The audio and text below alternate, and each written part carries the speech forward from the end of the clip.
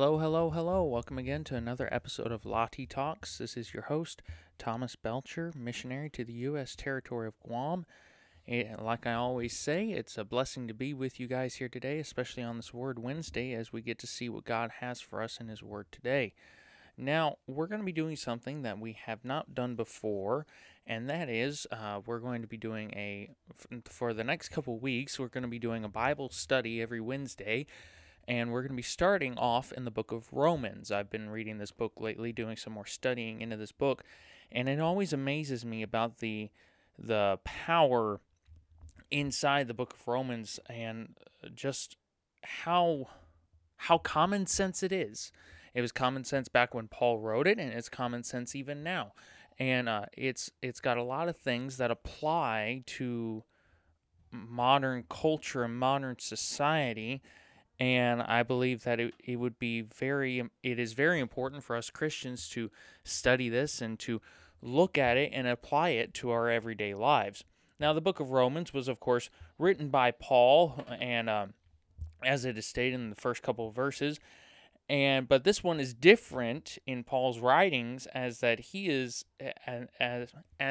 not here in Romans. It's a letter to the Romans, but he's writing it in Corinth. He hasn't even been to Rome yet, as we read in the chapter, but he's at Corinth at this current time, and he is trying to help all the other churches out that he has been to. There's a lot of debate as to the Roman Church, but some believe that the founding of the Roman Church likely goes back to the quote to the Jew first and also to the Greek who came to Jerusalem at Pentecost. Many of these visitors converted to Christianity in Acts 2:41, some of whom very likely hailed from Rome. In Acts 18:2, Luke mentioned Aquila and Priscilla, who left Rome because Emperor Claudius had ordered all Jews to leave the city in AD 49. This exodus was caused by strife among Jews over Christus, Christ. The remaining Christians in Rome would be from a Gentile background. The Jewish-Gentile tensions in Rome had a long history. These tensions are somewhat reflected throughout the letter of Romans, but most specifically in chapters 2, 11, 14, and 15. Rome was the primary destination of this letter, of course, yet some manuscripts lack the phrase "in Rome," giving some support to the conclusion that Paul intended a wider audience for the book of Romans and sent copies to the other churches. I'm part of the camp that kind of believes that it wasn't just meant for the Romans, but for other people as well. And you can kind of tell that throughout the entire book, because he is not just addressing the Romans. A lot of what the Romans are believing, what the Roman church is believing, is stuff that is today, that is still around today. And I do apologize if you can hear my some screaming in the background. That's my 2-year-old son. He that's just him saying amen. So I do apologize if you can hear that. But it is very important. Paul writes, and he writes in such a way, and honestly why he's one of my favorite people in the Bible, he writes in such a way that it doesn't just apply to the church that he's writing to at that time, but applies to everyone else as well. Because here in this book, we actually see arguments that are against the Roman Catholic Church. You could actually dispute the entire ideology of the Roman Catholic Church with this one book right here, because it's always been problems that have risen throughout history with belief. Now, we're going to split up we're going to start in Romans chapter 1 today, and we can split up Romans chapter 1 into 4 different parts, and we will start with verses 1 through 15. It could be split up into Paul's greetings / desire. We'll go ahead, if you're able to, turn with me in your Bibles over to Romans chapter 1, and we'll go ahead and read verses 1 through 15 right now. Paul, a servant of Jesus Christ, called to be an apostle, separated unto the gospel of God, which he had promised afore by his prophets in the Holy Scriptures, concerning his Son, Jesus Christ our Lord, which was made of the seed of David according to the flesh, and declared to be the Son of God with power, according to the Spirit of holiness, by the resurrection from the dead, by whom we have received grace and apostleship for obedience to the faith among all nations for his name, among whom are ye also the called of Jesus Christ. To all that be in Rome, beloved of God, called to be saints, grace to you and peace from God our Father and the Lord Jesus Christ. First, I thank my God through Jesus Christ for you all, that your faith is spoken of throughout the whole world. For God is my witness, whom I serve with my spirit in the gospel of his Son, that without ceasing I make mention of you always in my prayers, making request, if by any means now at length I might have a prosperous journey by the will of God to come unto you. For I long to see you, that I may impart unto you some spiritual gift, to the end ye may be established, that is, that I may be comforted together with you by the mutual faith, both of you and me. Now I would not have you ignorant, brethren, that oftentimes I purposed to come unto you, but was let hitherto, that I might have some fruit among you also, even as among other Gentiles. I am debtor both to the Greeks and to the barbarians, both to the wise and to the unwise. So as much as in me is, I am ready to preach the gospel to you that are at Rome also. Here in this first part of chapter 1, we see Paul's desire to go to the Roman church and preach. We see that the Roman church they've got a reputation. They've got a reputation for their faith and for the reputation throughout the whole world. Of course, a church that was directly under the nose of the Roman Empire. This wasn't just your regular church. This was a big deal.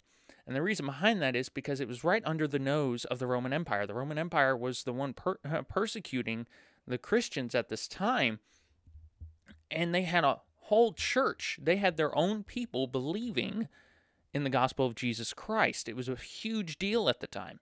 And so these guys, these Christians here in Rome have a major reputation, and they have a major reputation for the faith that they have, because, hey, you would need that kind of faith if you're going to live in a country where you're going to be persecuted. There are missionaries right now that are in countries all across the world where they will persecute and murder them, and where the government will persecute and murder them if said missionary is caught. And those missionaries, I've met a few of them, I tell you what, they've got more faith. They've got more faith than the average Christian. They've got more faith than the average missionary. Why? Because they have to have it. They have to have that level of faith in order to survive in their field. And that's what the Roman church here is like. And Paul wants to go to them, wants to help them out, wants to preach the gospel even further. He's wanting to go to Rome to help them. And we can see that in the first part of his verse, in the first part of this chapter, with Paul's greetings / his desire. And he's excited about it. He wants to preach not just to the Jews, but to the Greeks, to the barbarians. He wants to get the gospel to everyone. We see again Paul's desire to spread the gospel to, it didn't matter who, didn't matter where they were. He just wanted to get the gospel out to whoever, wherever. And that is because the gospel is for every creature. There's quite a bit that you can go into that right there about anti-Calvinism, which I'm an anti-Calvinist. I don't believe Calvinism is correct. I believe it's wrong. I believe it's heretical. And Paul here, if you study Paul's life, proves that Calvinism itself is a heretical doctrine. But Paul wants to get the gospel out as much as he possibly can. Verses 16 through 17, these two verses here, we see Paul talking about living by faith. Once again, building off of the reputation that the Roman church has because of their persecution that they're under. They have a huge reputation for having faith among the ancient Christian church. And so Paul starts talking about that in verses 16 through 17. For I am not ashamed of the gospel of Christ, for it is the power of God unto salvation to everyone that believeth, to the Jew first and also to the Greek. First off, it is the power of God unto salvation to everyone that believeth. Once again, there you go. Paul right there, that's an anti-Calvinist verse right there. To everyone that believeth. It means that everyone can believe. It means that everyone can be saved. Like I said earlier, there's verses in the scripture that very much apply to modern day situations and modern day beliefs, and this is one of them. This is one of those verses that very much applies to a modern day belief. And that just goes to the principle that there's nothing new under the sun. There's nothing new. Mankind's mentality is still the same. We're still sinners. Technology may change, but man's heart never will. For therein is the righteousness of God revealed from faith to faith, as it is written, the just shall live by faith. He's saying here that if we live by faith, the righteousness will be revealed. The just shall live by faith. So if we're just, we're going to live by faith. We're going to live by this faith. Now, the third part of this chapter, in verses 18 through 25, he gets into something that is very, very deep.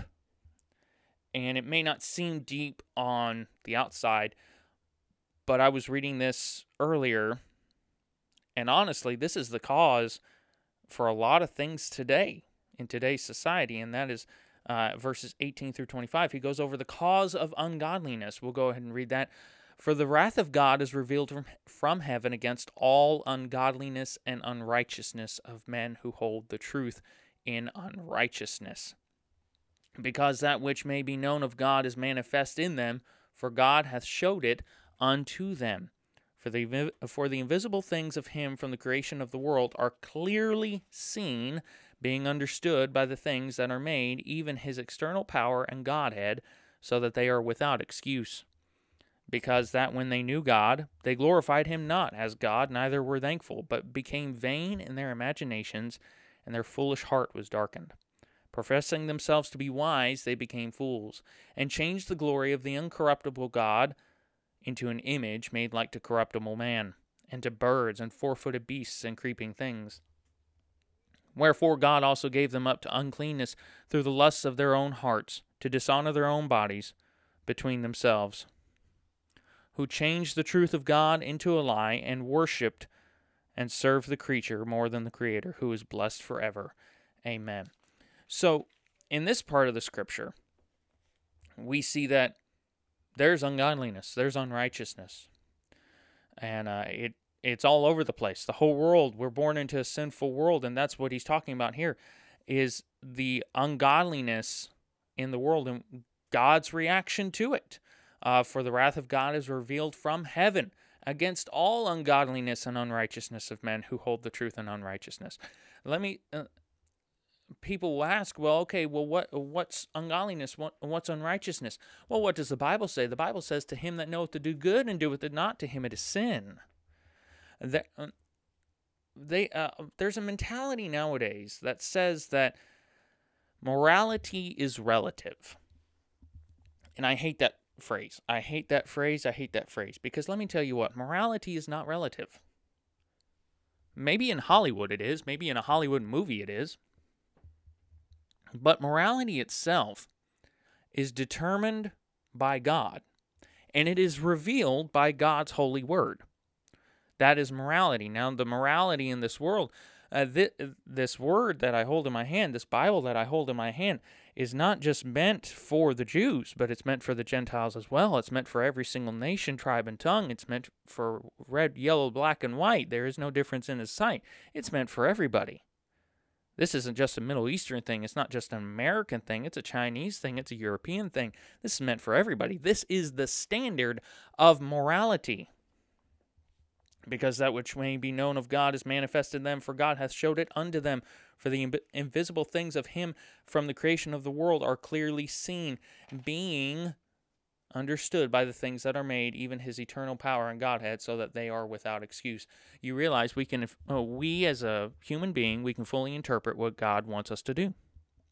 We're able to interpret that. We have the tools to do it with, so we have no excuse not to do it. We have the Bible. We have what God has revealed to us. We have no excuse not to follow his word. Because that when they knew God, they glorified him not as God, neither were thankful, but became vain in their imaginations, and their foolish heart was darkened. There are many Christians today, it's sad to say Christians, but it is the case, where we know God, but we don't glorify him as God. We just act as if he's an old man sitting in a rocking chair that doesn't know any better. We just act as if he's nothing, but became vain in their imaginations, and their foolish heart was darkened. And we spend more of our time dealing with things in the world, and we spend more of our time following the world than we do in the Word of God, and we remove God from the pedestal that He belongs, that He deserves to have in our hearts, and we put something else in its place, and we take God out of His position. Professing themselves to be wise, they became as fools. There are many so-called pastors, there are many so-called Christians. Oh, they'll say they're Christians. But they get so wise and they think they're so smart doctrinally. And they can read Greek backwards and forwards. But they're fools because they don't worship God, because they have something else in place. Now, it's sad to see many people that will say, well, that's not what the Bible means. Well, that's not what the Bible means. They're professing themselves to be wise. They became as fools, and changed the glory of the uncorruptible God into an image made like to corruptible man. What you're seeing today in today's society by saying that, God loves everybody and God is just, God is just love. There was one TV show I remember a couple years back that had God, it portrayed God as a homosexual. It portrayed God as a homosexual. And that's what, you're removing God from His position. You're removing God from being God. You are no better than the ancient Greeks in that you're making God no better than man. Because mankind, especially sinful mankind, we're all sinners, we cannot fully comprehend until you understand that you are a sinner on your way to hell. Until you understand your place, you cannot understand God's place. Until you understand you're on your way to hell, you cannot understand that God is God. He is no sin. He is spotless, and He is the Creator, that He is in that position. You cannot understand that until you understand where you are. And that's where the whole world is. That's why we have Hollywood misrepresenting God. Because let me tell you what, if they fully represented God, then a lot of Hollywood would not be around. If these pastors that are going full into this ungodly music and ungodly ways, these compromising pastors, if they would fully understand what God was, then they wouldn't be doing what they were doing. But we see that is, and we'll see in the last part of chapter 1, that this is the result. This is the cause. Okay, this is the cause. The Christians, the world, we're removing God from the throne. This is the cause of ungodliness. It all starts with failing to see God in His place. Failing to recognize to see God in His place. Because what we'll see, the world doesn't want God in His place. Because if God is in His place, if God is the head of everything, then they have to listen to what God says. And all of a sudden, there's somebody controlling them. The world doesn't want control. You can turn on the news nowadays and see all these crazy people marching in the streets, being pro-abortion, saying all they want to do is murder children. They don't recognize God. They don't recognize God. Because if they did recognize God, they'd understand that that's wrong, that they're doing nothing but murder, and that God is against that, and they'll have to pay for that one day. They don't recognize God. I saw an article the other day that said that God was pro-choice. Let me tell you what, and that was a so-called Christian making that argument. Let me tell you what, they're not. I can't say anything about their salvation, but I highly doubt they're saved. Because now you're looking at God through your own twisted, dirty lenses of morality. You're looking at God through your own sense of morality. When it should be the other way around, and you should use the Bible that God has given us, God's holy word, and look through that lens of morality to look at yourself. We're twisting God. We're making him into something that he's not. Verse 25, who changed the truth of God into a lie and worshipped and served the creature more than the Creator. All of this, taking God off the throne, or the attempt, because mankind will never be able to take God off the throne. But the attempt at taking him off the throne, the attempt to reinterpret Scripture, the attempt to reinterpret God himself, is because it boils down to the fact that we want to worship man. We want to worship man. So the preacher that was saying, well, God was pro-choice, let me tell you what. Let me tell you, that preacher does not worship God. The preacher that would say that does not worship God. He's worshiping man. He's worshiping humanism. That's what he's doing. And you're using God as an excuse, as a reason to worship man further.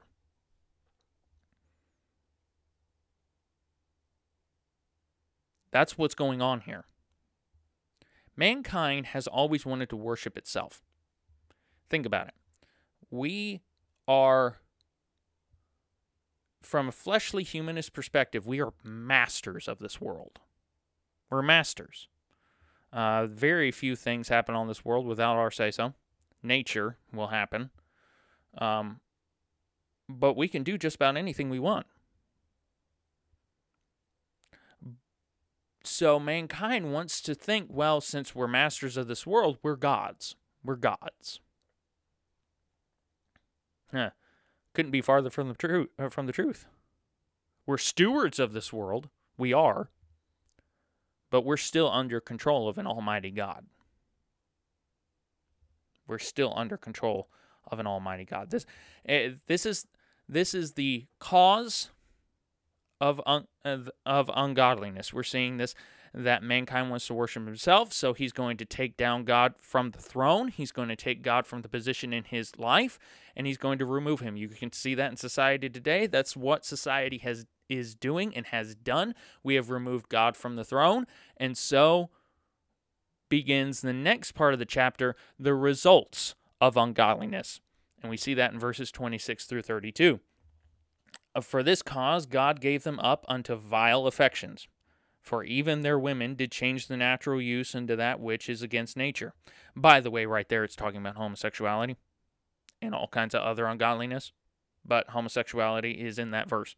So if somebody tells you that homosexuality is not in the Bible, there you go. There's an excuse right there. And I could point you to at least 30 other verses where it's in the Bible.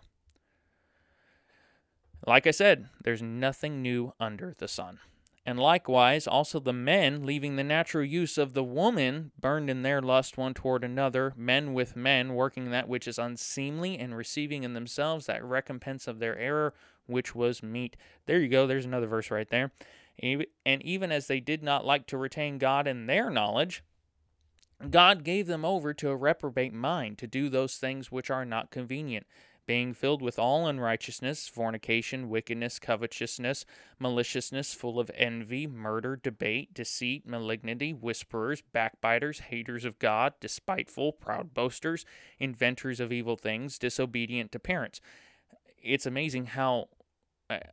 It's always amazing to me that you would think of disobedient to parents as not to be a big deal, but Paul lists disobedience to parents with all the... I mean, it's in the same category as murder. Okay, it's in the same category as murder. That should show you how God feels about being disobedient to parents. Without understanding, covenant breakers, without natural affection. There's another verse about homosexuality. Implacable, unmerciful, who knowing the judgment of God, that they which commit such things are worthy of death, not only do the same, but have pleasure in them that do them. We see, starting in verse 26, the result of removing God from the throne and the result of saying, well, no, we don't want God to control our lives, is that God gives you over to that. It reminds me of back in the Old Testament when Samuel was confronted by the children of Israel. The children of Israel had seen the other kingdoms of the world with their king and said, you know what, we want a king. We want an earthly king. At the time, they were a monotheistic nation, which means that they were underneath God and God alone. And they were the only one in history to have that title. And that's how God wanted things. But they decided they didn't want God to be in control anymore. They wanted a king. They wanted a king just so they can be like everyone else. And what did God do? God told Samuel, hey, they haven't rejected you. They rejected me, buddy. And so he gave them the king. He gave them over to that. There comes a time where God says enough is enough. There comes a time when God will just hand you over to the sin. When you become so hard that you refuse God so many times in your life that God says, you know what? I'm done with you. Now, that doesn't mean salvation is closed off to you. That doesn't mean that at all. But that just means it's a little harder now. You want the sin in the world? You got it, buddy. Go do your thing. There comes a time when God just says enough is enough. Enough. And that's what's going on here. As this is the result of removing God from the throne, that God turns you over to the sin and this wickedness. What are we seeing in society and in general today? We're seeing a result of removing God from the throne in our own personal lives. We're seeing that we're being turned over to this stuff. Let me tell you what, even 10 years ago, yes, the homosexuality was a thing. It was annoying. I did not think it would ever be this bad, to the point that transgenderism is now the huge thing. It's 10 times worse than it was even 10 years ago. These drag queens everywhere. It's sin. It's abominable. It's worse now. No one could have imagined that it would be this bad 10 years ago, and yet here we are. And the reasoning behind that is because we decided we didn't want God to tell us what to do. And so we took God off the throne, and God said, okay, I'm turning you over. You want sin? You want this stuff? Here you go. Here you go. This speaks volumes to our culture, and not just here in the States. This is everywhere. This is all across the world. This is going on. This speaks volumes to the culture, to everything going on currently in modern day society. And it all starts because we remove God from the throne in our hearts. We want to sit on that throne. We look at that throne and say, and act just like the devil and say, you know what, I can do a better job than God. And we want to sit on that throne instead of him. Little do we know that in our foolishness and in our pride, we're not understanding that there is no actual way to remove God from that throne. You could just turn away and ignore him, but God is still going to sit on that throne no matter what you try and do. There's nothing you can do to remove God from that throne. But when you turn away and you turn away from God and you turn away from what he wants you to do, from his law, from his love, when you turn away from that, you're going to get what you want. You're going to get the results of ungodliness. You're going to get the results of sin in your life. You're going to get the results of sin in society. You want that stuff? Here you go. Here you go. This is what happens when you create a society that is built upon man's sense of morality. When you build a society based on God's sense of morality, that's when you have prosperity. That's when you have peace, prosperity, joy. But when you try and change that, when you try and remove God from that equation, You don't have peace and prosperity. They're touting that this is one of the biggest times of equality in human history. No, it's not. No, it's not.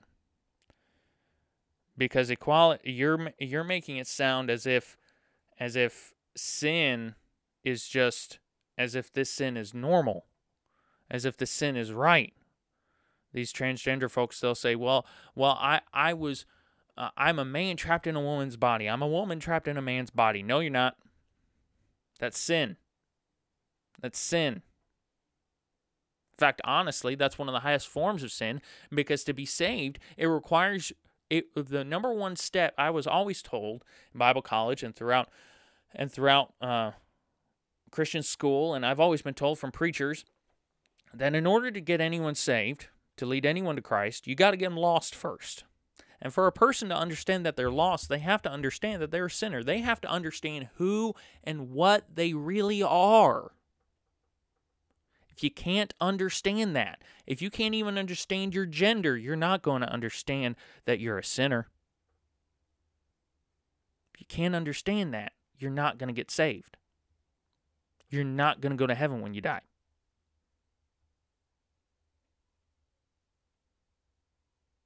All of this is a result of removing God from the throne and turning our eyes to ungodliness. Here in this chapter, we see the cause and results of ungodliness.